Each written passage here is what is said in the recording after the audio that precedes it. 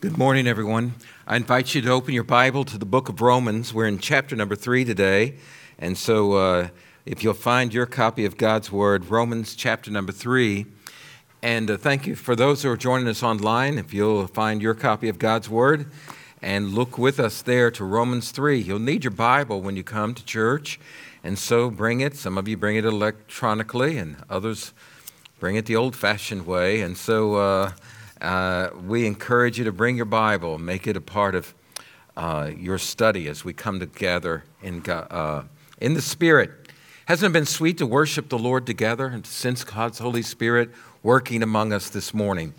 Romans chapter number 3, we're going to begin today with verse number 21. Now, before we read the passage today, what's the greatest news that you ever heard in your life? Can you think of the greatest news you ever heard in your life? And what is that great news that you ever heard in your life? And there you go. Jesus saves. He does, doesn't he? He saves us, doesn't he? Saves us as sinners, right? And so today I want us to look into this passage of Scripture, and it's the greatest news in all the world. And verse number 21, but now, apart from the law, the righteousness of God has been revealed, attested by the law and the prophets. The righteousness of God is through faith in Jesus Christ to all who believe, since there is no distinction. For all have sinned and fall short of the glory of God. They are justified freely by his grace through the redemption that is in Christ Jesus. God presented him as the mercy seat, the propitiation by his blood, through faith, to demonstrate his righteousness, because in his restraint, God passed over the sins previously committed. God presented him to demonstrate his righteousness at the present time, so that he would be just and justify the one who has faith in Jesus. Let's pray. Father in heaven, I thank you for your word. It's powerful and it's true and it's glorious and it's life-giving. It points us to the hope that we have in Jesus Christ. Father, today I pray that you would forgive us of our sin. Lord, I ask you to forgive me of my sin, my failure, my rebellion, my lack of obedience in my own life. Lord, today I'm painfully aware of my own sin. Lord, I come to you and say that we, all of us, Father, have sinned against you. Lord, we've disobeyed and rebelled. Our hearts have grown cold. Oh, Father, we have sinned, and you know it, and we know it. But, Father, we thank you that through Jesus Christ, we have forgiveness of our sin, that the blood of Jesus Christ, your Son, cleanses us from all our sin. Lord, you promised in your word, if we confess our sins, you're faithful and just to forgive us our sins and to cleanse us from all unrighteousness. Lord, I thank you that the blood of Jesus Christ, your Son, covers all our sin. Father, we thank you that we can't earn or work or deserve a right standing with you. But Lord, we are saved freely by your grace and not by our achievement. Oh, Father God, we come to you today thanking you for the love of God, the love that you have demonstrated toward us in Jesus Christ by sending him to be the atoning sacrifice for our sin. I pray that today these words of truth would not fall on deaf ears and hardened hearts. But Father, I pray that we might hear it afresh of your great love and the great righteousness you've demonstrated for us in Jesus Christ. Father, our hearts grow hard. They've grown stone cold in some of us. Lord, you know about it. We've suppressed the truth and unrighteousness, and we've experienced your judgment. Father, we come to you today saying, God, change our hearts of stone and make them the heart of flesh. Cause us to be reborn, to be alive and quickened, and Father, filled with the Spirit of God. Father, may you do a work in us today. Oh Lord, I pray that today this would not just be going through the motions, that our worship would not be perfunctory, but Father, that our worship would be in spirit and truth. Holy Spirit of God, we ask you, we invite you, we humbly request that God, you would work in us today. You would convict us. You would draw us. And Lord, that you would humble our hearts to fall before you and say, we are your servants. Do with us as you please. Oh, Father, have your way in our service today. May Jesus Christ be magnified. May this service be all about you and not us. In Jesus' name we pray. Amen. This morning, as we look at this text of Scripture, it's one of the great passages you'll find in all of God's Word. Leon Morris said, perhaps it's the greatest, now listen, the greatest single paragraph ever written.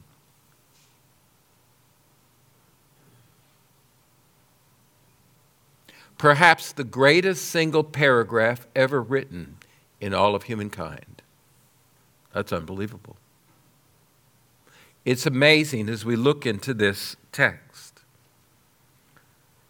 Martin Luther called it the chief point, the very central place of the epistle and the whole Bible.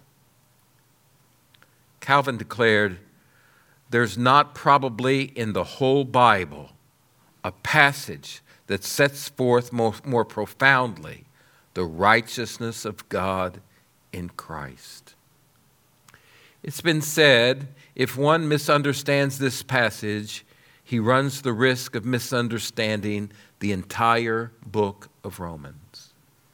Today's text is one of the most important texts in all of the Bible.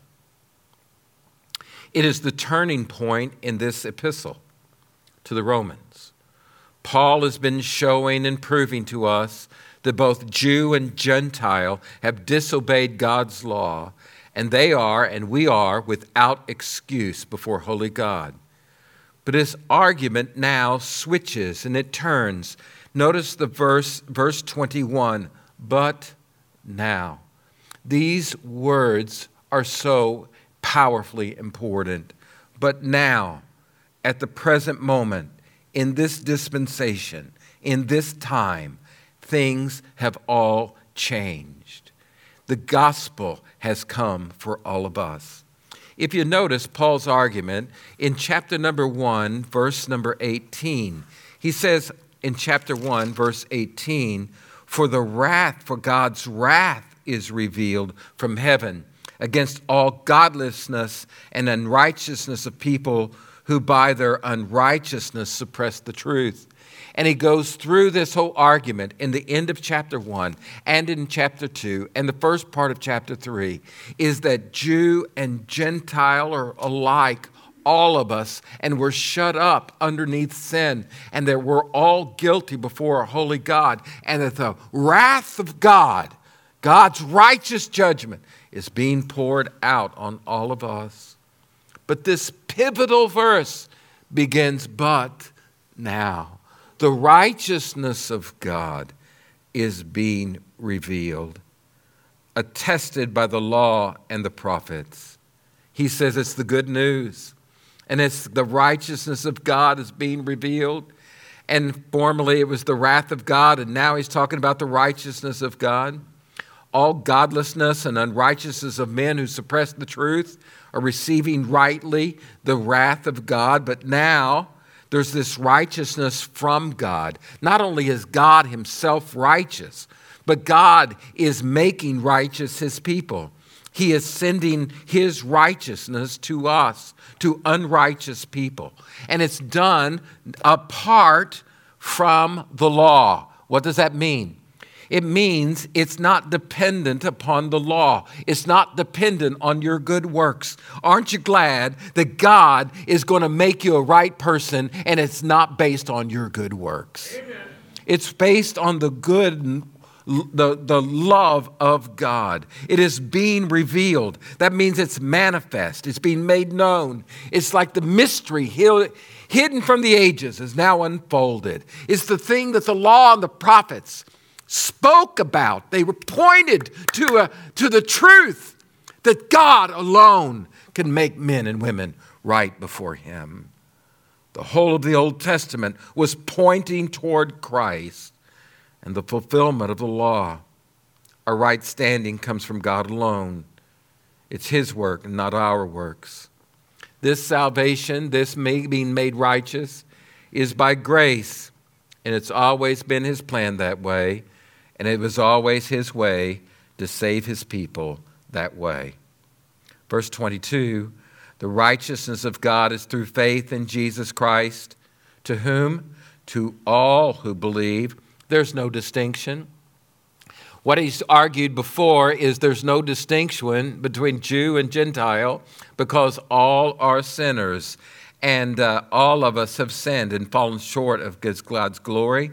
And so he says there's no distinction for this righteousness from God because it's for Jew and Gentile alike, for the religious and the irreligious. It is God doing a work to all who believe without distinction. Now, verse number 23 says, for all have sinned and fall short of the glory of God.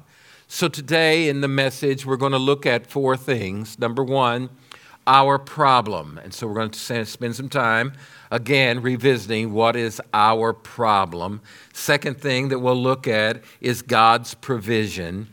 The third thing that we'll look at is God's demonstration. And fourthly, our appropriation. So first of all, our problem. What is it? In chapter 3, we understand that all of us have sinned and come short of the glory of God. In chapter 3, verse 23, all have sinned. Who has sinned? How many have sinned? What's he say, verse 23? All have sinned. Notice in chapter 3, verse 10, it says, there is no one righteous, not even one. How many people are righteous? None. No, not what? Not one. Tell the person next to you, you are not righteous without Jesus Christ. You're not. There's verse 11, there's no one who understands. There's no one who seeks God. Verse 12, all have turned away. All have become worthless. Tell your neighbor, you're worthless without Jesus. Put the without Jesus in there, would you?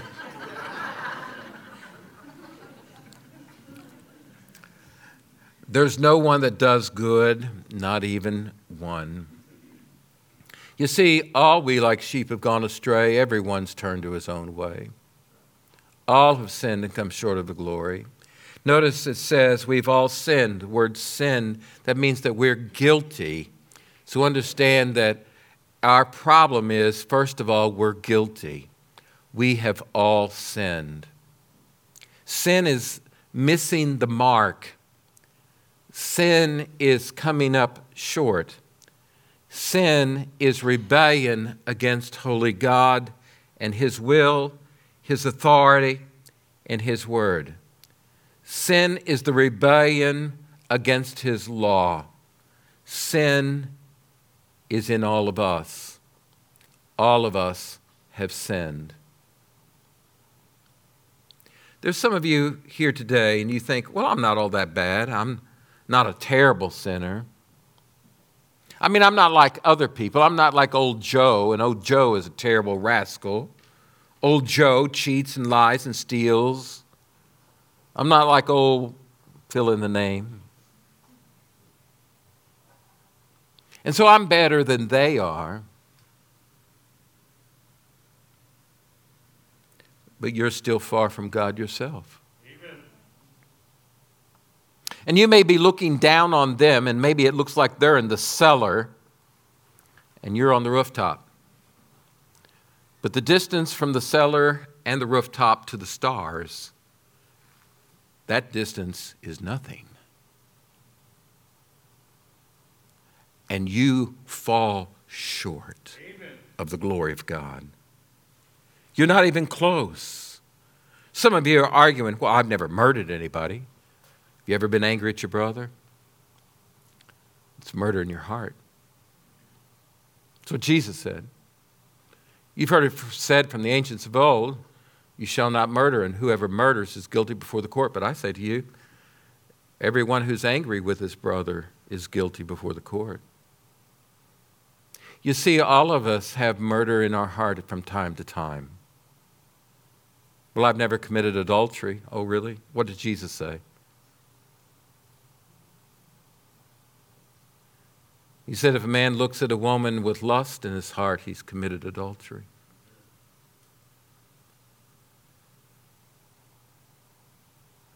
You see, Jesus said, unless your righteousness exceeds that of the scribes and the Pharisees, you'll not see the kingdom of God.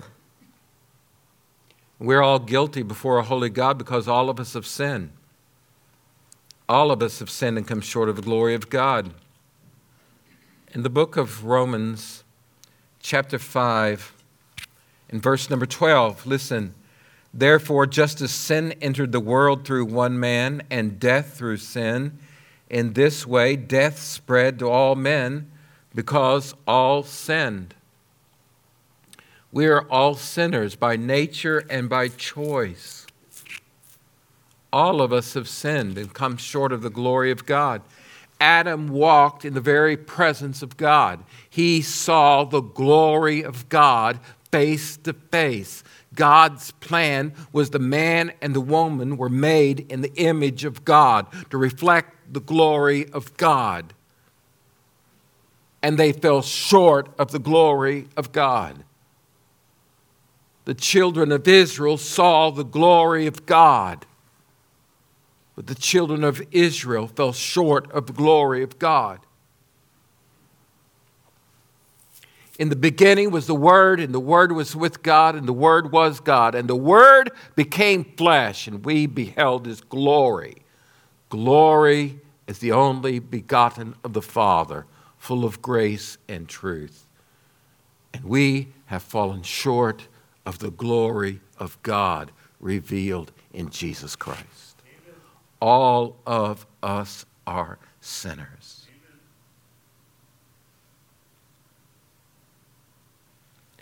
And we're guilty.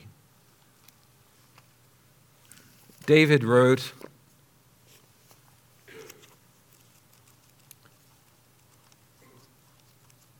in Psalm 51, listen to his words.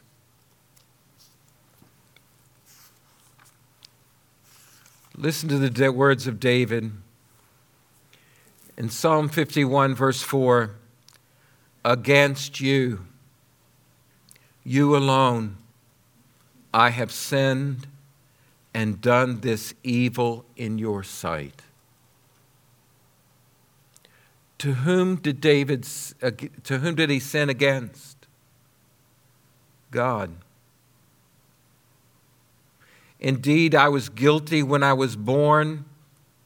I was sinful when my mother conceived me. You see, the truth of the matter is we sin because we're sinners, but we're also sinners because we do, in fact, sin. Because all sinned, Paul says in Romans 5. And sin has affected each and every one of us. It spreads to us. The Bible says that the wages of sin is death. And a terrible thing, more terrible than COVID, which we're all thinking about, and how fast it spreads, and the devastation that it brings, a more terrible thing happened. When man and woman sinned against holy God, there was a fall that affected all of us. And that sin has spread to every human being that's ever walked the face of this earth, save one, and that's Jesus Christ. Amen. And we're all guilty. Secondly, we're enslaved. We're enslaved in our sins. Sin holds us captive. In Romans chapter 6, In verse number 16, listen to the scripture. Don't you know that if you offer yourselves to someone as obedient slaves, you're slaves of the one you obey, either in sin, leading to death, or obedience, leading to righteousness? In verse number 20, for when you were slaves of sin, you were free with regard to righteousness.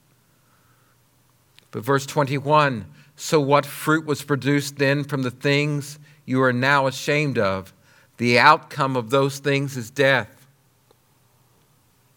Here's the truth. Sin was not only in us, sin is something we committed, but sin had its tentacles in us, controlling us. And we were enslaved in our sin. And the trajectory, the pathway of that sin, the result of that sin leads to death. Paul writes about the way sins affect and hold on our life in Romans chapter 7, verse number 18. For I know that nothing good lives in me, that is, in my flesh. For the desire to do what is good is with me, but there's no ability to do it. For I do not do the good I want to do, but I practice the evil I do not want to do. Now, if I do what I do not want, I'm no longer the one that does it, but it's sin that lives in me. So I discover this law. When I want to do good, evil is present in me. For in my inner self I delight in God's law, but I see a different law in the parts of my body, waging war against the law of my mind, taking me prisoner to the law of sin in the parts of my body. Oh, wretched man, who will rescue me from this body of death? And then he says, thanks be to God through Jesus Christ our Lord. It is Jesus alone that can set you free. Wow. Sin corrupts your mind. Sin makes your conscience defective. Sin skews your perspective. Sin flaws your judgment. Sin leads to death. It enslaves you. Thirdly, sin brings you under the righteous judgment of God, the wrath of God. You're under wrath. In Romans 1, verse 18, the wrath of God is being revealed against all unrighteousness of men who suppress the truth in unrighteousness. In chapter number 2, verse number 1 and 2, therefore every one of you who judges is without excuse. For when you judge another, you condemn yourself, since you, the judge, do the same things. Yeah, you like to pick on other people and judge them for their sins, but you have the same sin inside of you. Verse 2, we know that God's judgment on those who do such things is based on truth. Jesus said something very similarly in the Sermon on the Mount. And so be careful about our judgments and how we judge. And shouldn't you judge yourself first? Now, let folks understand this. We're under the righteous wrath of God because our sin is against holy God. When you sin, even if it's against your brother or your sister, and you do something hurtful to them, your sin may hurt them, but your sin is an affront to the holy God. Your sin is against him. Many years ago, I went to my favorite restaurant to eat, Waffle House. The tables were all full, so I sat at the counter. And the girls were waiting on me. Chuck and I always talked about it was a good place to get therapy, to go to a Waffle House. And I was sitting there waiting to get my nutritious food, and there was a man sitting there, and he had quite colorful language. As a matter of fact, he used some expletives. I thought I knew them all, but he knew some I think I didn't know. And he said, "Can you pass me the salt?" And I said, "Sure." He said, "You pass that hot sauce?" I said, "Sure, pass it over." He said, "So what do?" I said, "I'm a pastor of a church." "Oh, man, have I stepped in it now," he said. He said, "Oh, Reverend, I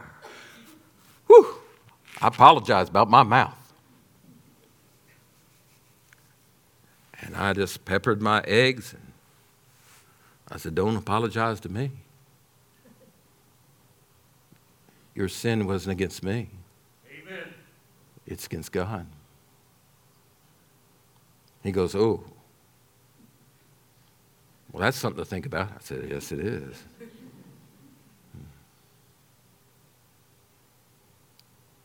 Your sin is against God, and He is holy, and He is just. And your sin leaves you under judgment. We are not only that, we are helpless. We talked about this last week. You can't fix yourself. Amen. Tell your neighbor, you can't fix you. You can't. You need help. Tell your neighbor, you need help. Well, you can't help yourself, can you? Because we're all sinners. Notice what it says in chapter number 3, verse 19. "Now we know that whatever the law says, it speaks to those who are subject to the law, so that every mouth may be shut and the whole world may become subject to God's judgment." Not only do you have no ability to help yourself, fix yourself, but you're hopeless. For no one will be justified in His sight by the works of the law, because the knowledge of sin comes through the law. You see, you can't fix yourself. You cannot rescue yourself. Amen. You're in a hopeless condition. Yes, Lord. March 25th, 1947, it's just 60 miles east of here, the Centralia Coal Company, mine number 5, mine shaft had an explosion. At 3:27 p.m. in the afternoon, there was a dust explosion and methane fire, and about 32 men were able to escape, but 111 men were trapped inside the dust-filled, fire-filled, deep underground shaft mine.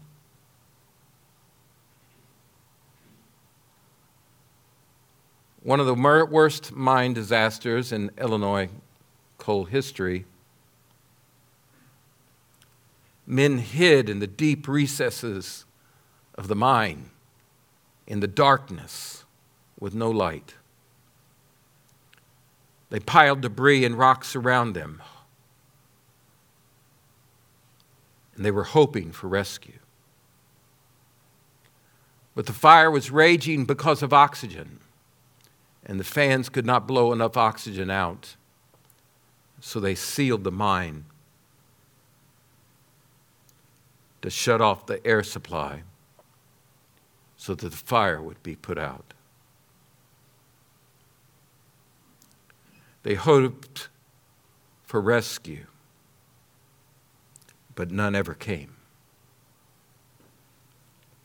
Some of the men scribbled on pieces of paper and put it in their lunch pails. One man wrote this note: "Dear wife, goodbye. Forgive me. Take care of all the children." Another wrote, "Tell Dad quit the mines and take care of Mom." What message would you send to your family if you were in hell and had no hope?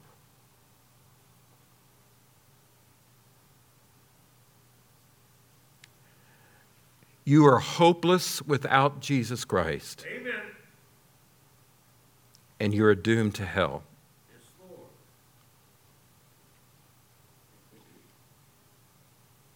But that's man's problem. But that brings us to God's provision. In verse number 21 and 22, look at the text. You say, "Pastor, there's some good news." Yes. Yes, there is good news today. It says, but apart from the law, the righteousness of God has been revealed, attested by the law and the prophets. This righteousness is how? Through faith in whom? Jesus Christ, to whom all who believe. There's no distinction. Wow. How did he make us righteous? These unrighteous people.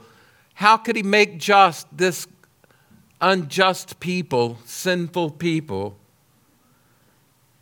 Well, I'm glad you asked. Look at what Paul says. Verse 24, they are justified freely by his grace. Paul uses three picturesque words. Three different scenes are found in these words. First of all, he justifies us. He justifies us. The scene here is the courtroom.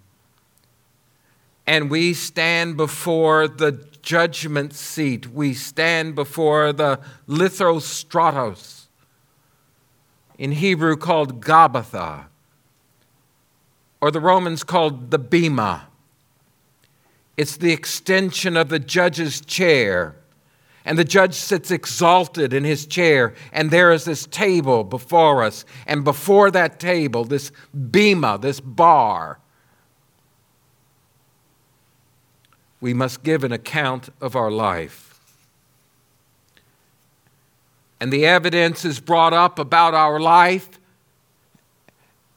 and the sentence should be guilty and deserving death.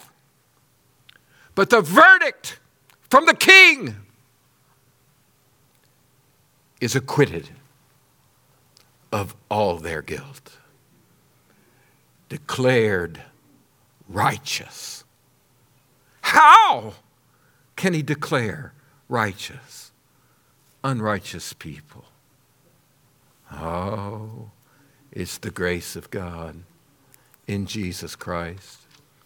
Romans chapter 4 and verse number 5. But the one who does not work, but believes on him who justifies whom? The ungodly.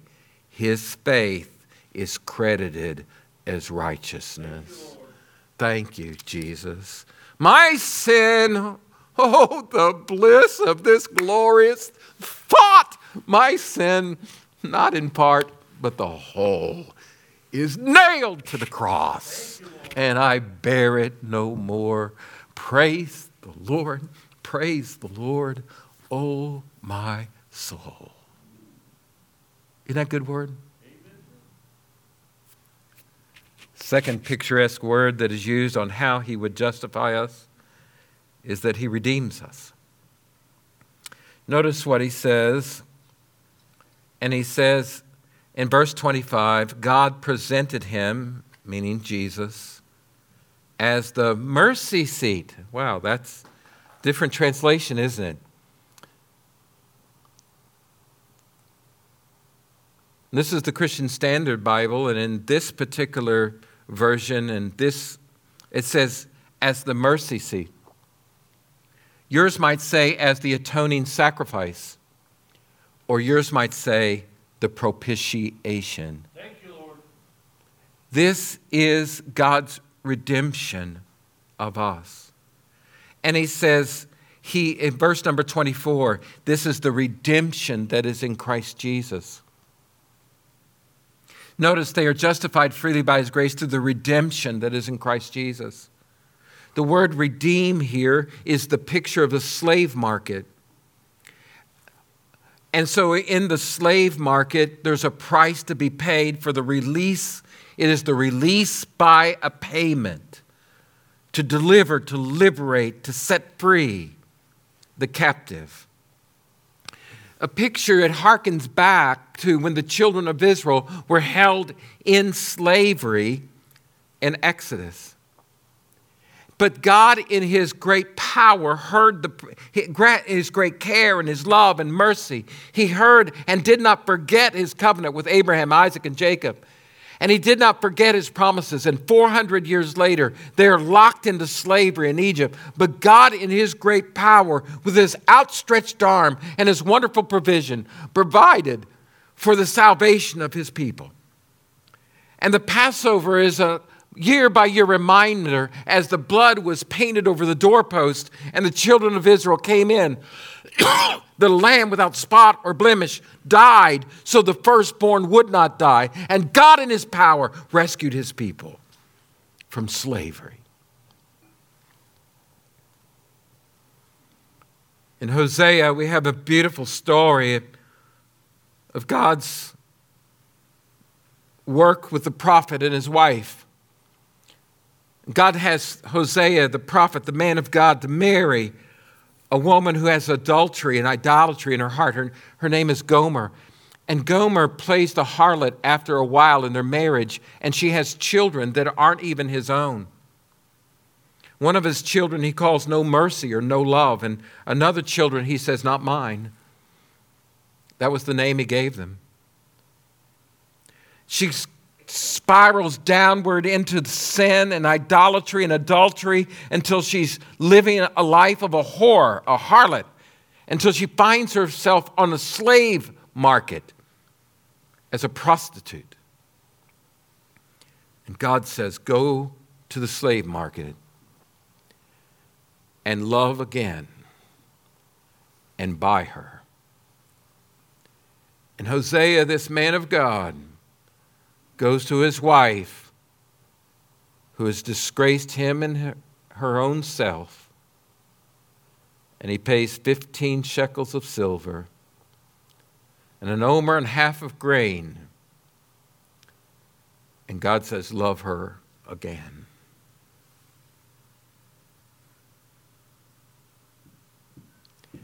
And you were just like her. Amen. And God said, I'll love you again. But there was a price that had to be paid. And the price was the ransom of Jesus Christ. Jesus said, the Son of Man came not to be served, but to serve and give his life a ransom for many. 1 Corinthians 6 says you've been bought with a price. And that price was the blood of Jesus Christ. Redeemed. How I love to proclaim it. Redeemed by the blood of the Lamb. Redeemed through his infinite mercy. His child, and forever I am. Redeemed. Redeemed. Redeemed by the blood of the Lamb. Redeemed. Redeemed. And his child, and forever I am. Wow. Isn't that beautiful? Ephesians 1:7 says, in him we have redemption through his blood, according to the riches of his grace, that he richly poured out on us. The third picture is atonement. It is the word atonement. In the tabernacle, the picture is now not the slave market. The picture now is not the courtroom. But the picture now is the tabernacle or the temple, the place of worship. In the place of worship is the holy place, the Holy of Holies. And in the holy place is a box, an ark. And that box has inside of it the law of God. And covering the top of it is a gold-plated, golden, hammered out covering. There are two cherubim facing each other with their wings extended. And this is the mercy place. This is a holy place. This is a place where atonement and propitiation is made. And a beautiful picture comes from the book of Leviticus on the Day of Atonement. And when the children of Israel the priests would select by lot 2 different lambs, 2 different goats. And these goats, one would be for the sacrifice, and another would be the scapegoat to carry sin away. The blood of bulls would be slaughtered and sprinkled on the altar for the priest and his own sin, his own family, in the holy place for his own family. The blood would be splattered 7 times completely upon the altar and in the holy place. And then there was the transfer of sins, the praying and asking God to forgive us of all of our sin, confessing our sin. And then they would slaughter that innocent goat without spot or blemish and capture all of the blood. They would capture the blood in a bowl, and then they would take that blood and sprinkle it, not only the altar, but they would take it into the most holy place once a year by the high priest only. And he would take that blood and he would splatter it on the mercy seat, saying, "This is an innocent who died for guilty. And the innocent died for guilty. Oh, holy God, we deserve to die, but this innocent victim is dying for the guilty." But the truth of the matter is, and then he would come out, and then he would place his hands on the other goat and confess all of their sins, and it would be taken out into the wilderness, far, far, far away from the camp, and there die alone, and left out into the desert. And the one who took him out would come back, stripped down, get rid of all of his clothes, and it was the transfer and the removal of sin. It was a picture. But we are told in the Bible that the blood of bulls and goats could never take away sin. But what did take away a sin? It was the precious blood of Jesus Christ, our Savior. 21 out of 27 times in the Septuagint, which is the Greek translation of the Old Testament, this word propitiation is the word for mercy seat. It is the place where there's atonement. It is where the holiness of God is satisfied in a righteous death of an innocent one. And that one is Jesus Christ and Him alone. And our sins were paid in full by Jesus Christ, our Savior. Isn't that the greatest news you ever heard in all the world? Would you be free from your burden of sin? There's power in the blood. Sin stains are lost in His life-giving flow. There's wonderful power in His blood. Not yours, but His. And that's what it says in our text, isn't it? In chapter number 3, look with me. In Romans chapter number 3, he says, God presented Him as the mercy seat. How? By His what? By His what? Blood. Through faith. It's by His life. The life is in the blood. Without the shedding of blood, there's no remission of sin. I think it's somewhat disturbing that in modern churches we don't talk about the blood of Jesus.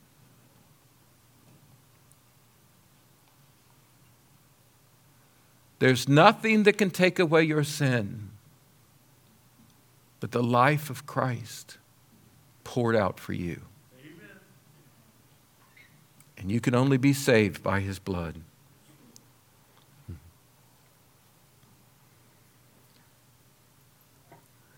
Thirdly, God's demonstration, we'll have to hurry here. Chapter 3, verse 25. God presented Him as a mercy seat by His blood through faith to what? Demonstrate. What's He demonstrating? His righteousness.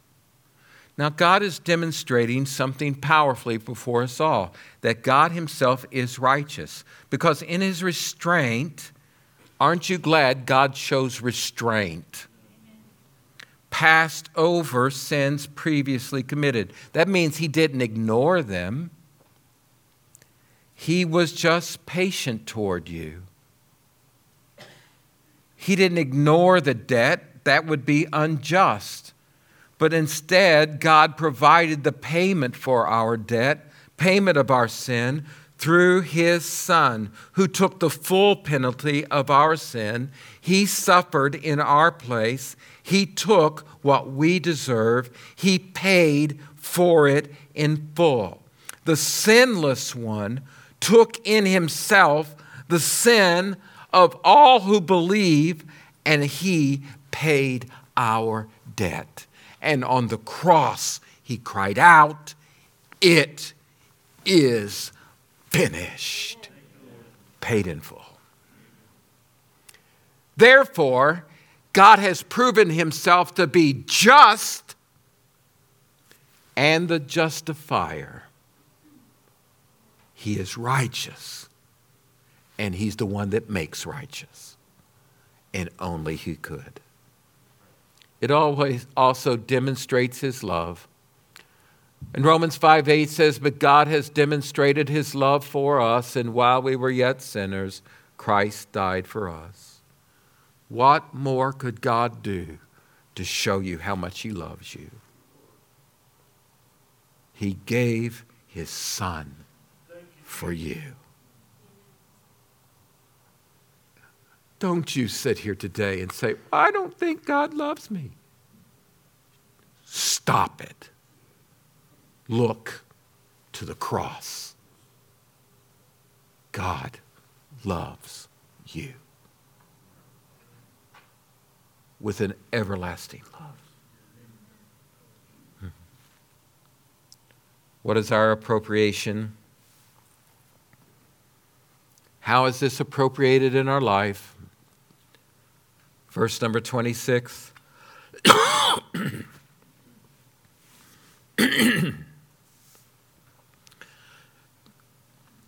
He would be just and justify, into verse 26, the one who has what? What's it say? The one who has what? Say it with me, faith. Everybody say faith. Faith. In whom? Jesus. It's not enough just to have faith. It's not just faith in God. It's faith in Jesus. Trusting in Jesus. And notice, this is done by grace. Notice, it is by faith and trust in him alone. Verse 24, they are justified freely by his grace. The word grace, it means freely. It means freely. It's the New American Standard translates a gift. It is a gift, but it's free grace. It's unbought love. It's unmerited favor. It's at no cost to you, but a great cost to him. Your salvation is no transaction that you pay for or you bargain or barter for. You can't earn God's grace. It's a gift.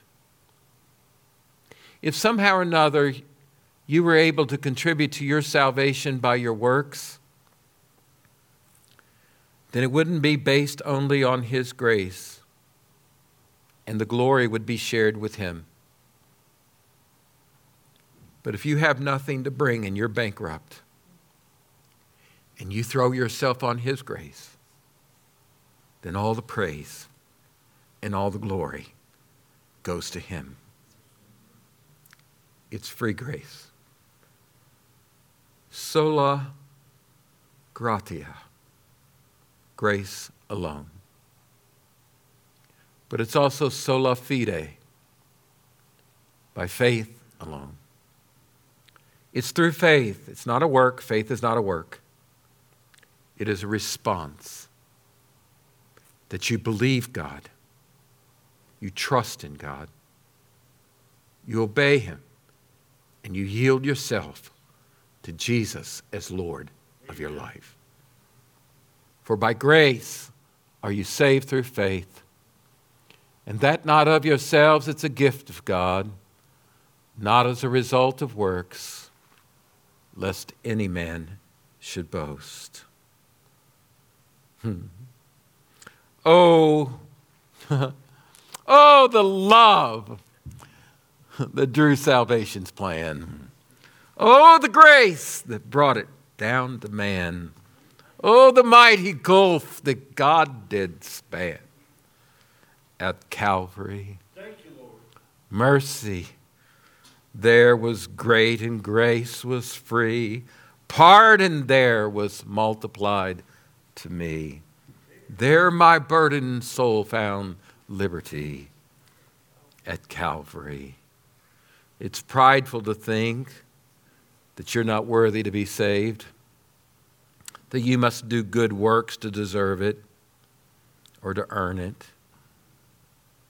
You cannot experience God's grace by your works. And it's also prideful for you to think that your sins are too heavy for Him to lift, or that your stains are too dark for Him to cleanse. His grace runs deeper than all of our sin. Marvelous, infinite, matchless grace, freely bestowed on all who believe, all who are longing to see His face. Will you this moment His grace receive? Grace, grace. God's grace. Grace that will pardon and cleanse within. Grace, grace. God's grace. Grace that is greater than all our sin. That is the good news in Jesus Christ. Father in heaven, thank you. Thank you for your word. It's powerful. It's true. It's life-giving. Oh, Father, have your way in our hearts and lives this day. In Jesus' name, amen.